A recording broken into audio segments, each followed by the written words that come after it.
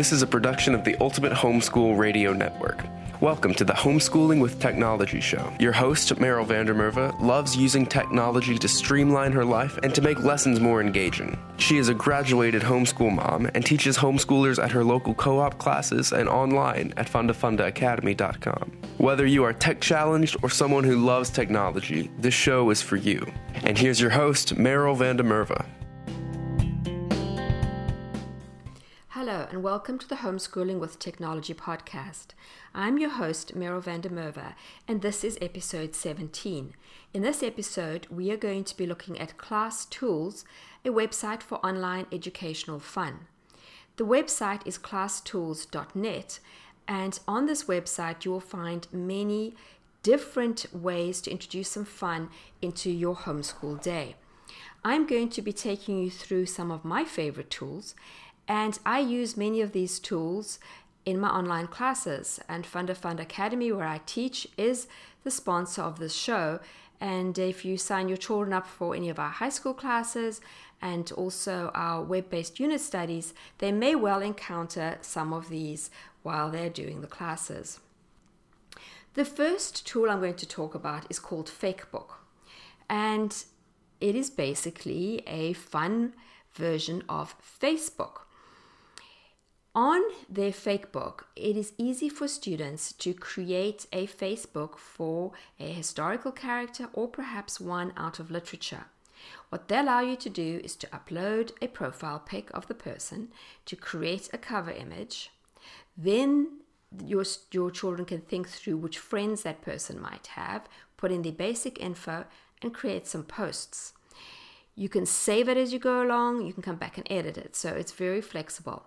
And this is a fun way to give your children a famous person that you are studying and let them start to think, I wonder if this person had lived in a day when Facebook was around, what would their posts have looked like? What would they have said?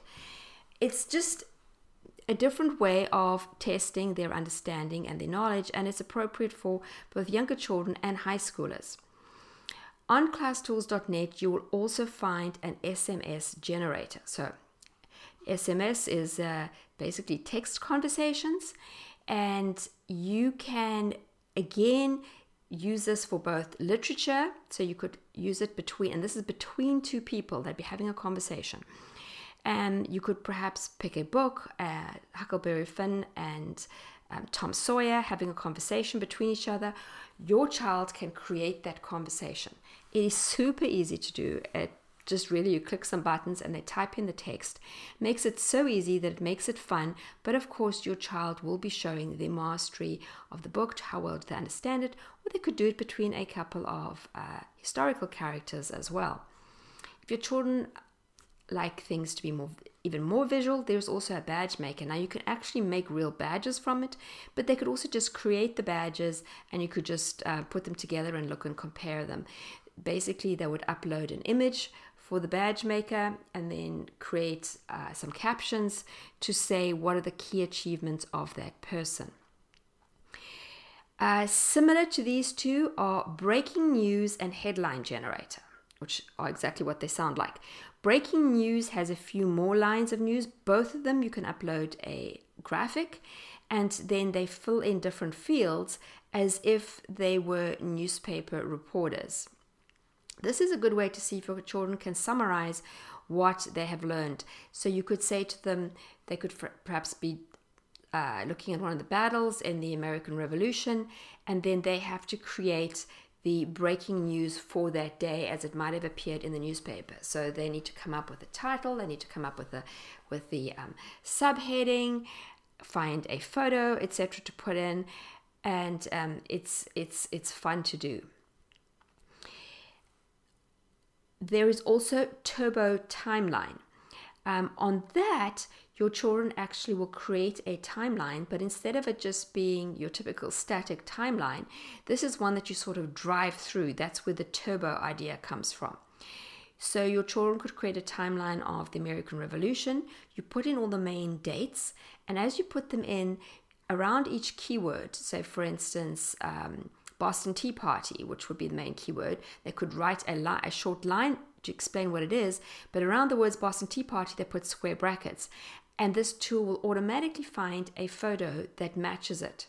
And then what you do is you sort of like hit start once they've typed everything in, and you just cruise along a road. And as you cruise along the road, you see the pictures, the images, and the timeline pop up as you drive, and it's literally as if you're driving through a timeline.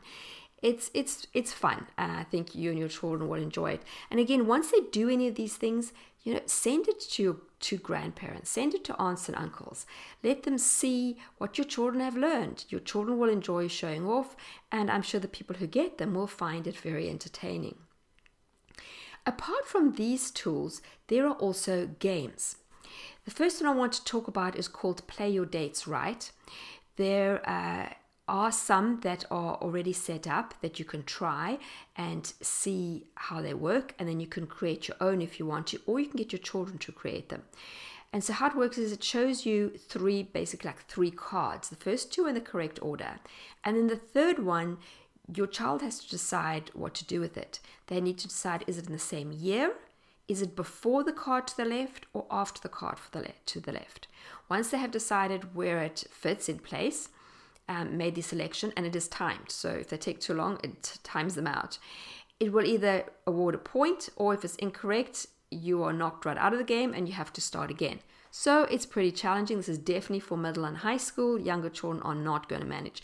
Most of these are geared more to middle and high, though some of them could be played by upper elementary. There is another game called Dustbin. This one could be done by younger children. And I'm not sure if there are any pre-made ones, but it's really easy to make. And it's a classification game. There are 4 dustbins, trash cans. It's a British website. And you give a category for each of them. You don't have to use all 4, so you could even use 3. But when I was playing around with it earlier, just to remind myself, I set up categories of mammals, birds, insects, and reptiles.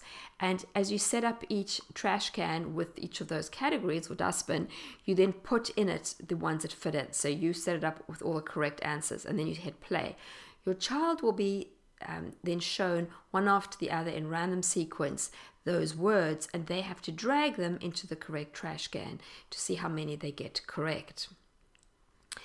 Then another game, and this is actually the last one I'm going to talk about right now, because I've probably told you so many of you are going to be confused. There is one called Arcade Games, which actually gives you 5 different games and also the opportunity just to use flashcards. What you do is you just enter in a lot of questions which your children will answer, or there are 70 samples based on, like, there's World War I, World War II. There were a lot of different categories, so you could just play the ones that are there, or you can create your own. And they can first use the flashcards just to learn the material, but then you get to play one of 5 different games: Pac-Man, Manic Miner, Asteroids, Pong, or Word Shoot. And each of them incorporate these questions, and most of the times the children first have to get the question correct, and then they can shoot something off, or getting something correct gives them more lives, something like that. So it's just beneficial for them to start to remember to be able to actually win these games. Now, as I said, you can either use ones that are already set up, or you could create your own. But you could also get your children to actually create the games and then to send them to their friends, or even just to get siblings if you have more than one child to play what they have created, or maybe another parent with children the same age. So it's a fun way for you to get your children involved in creating the games and not just playing them. There are more options for other things to do on this website. I'm giving you these are the ones that I have used, the ones that I enjoy using the most. And you could start with these, and once you find a few that you like, you can perhaps try and see if there's anything else on the page that will work well for your family. I do hope that you enjoyed this episode, that you are ready to go out and try some of the tools on classtools.net. You can find a link to the actual website, to our sponsor, Funda Funda Academy, and even specific ones to each of these games on our website, homeschoolingwithtechnology.com. It is episode 17. One more thing I must just mention is classtools.net does have adverts on it. If you do not want them, you can pay for a subscription, but if you want it free, I think that is the cost of you using all these fun games that they have created.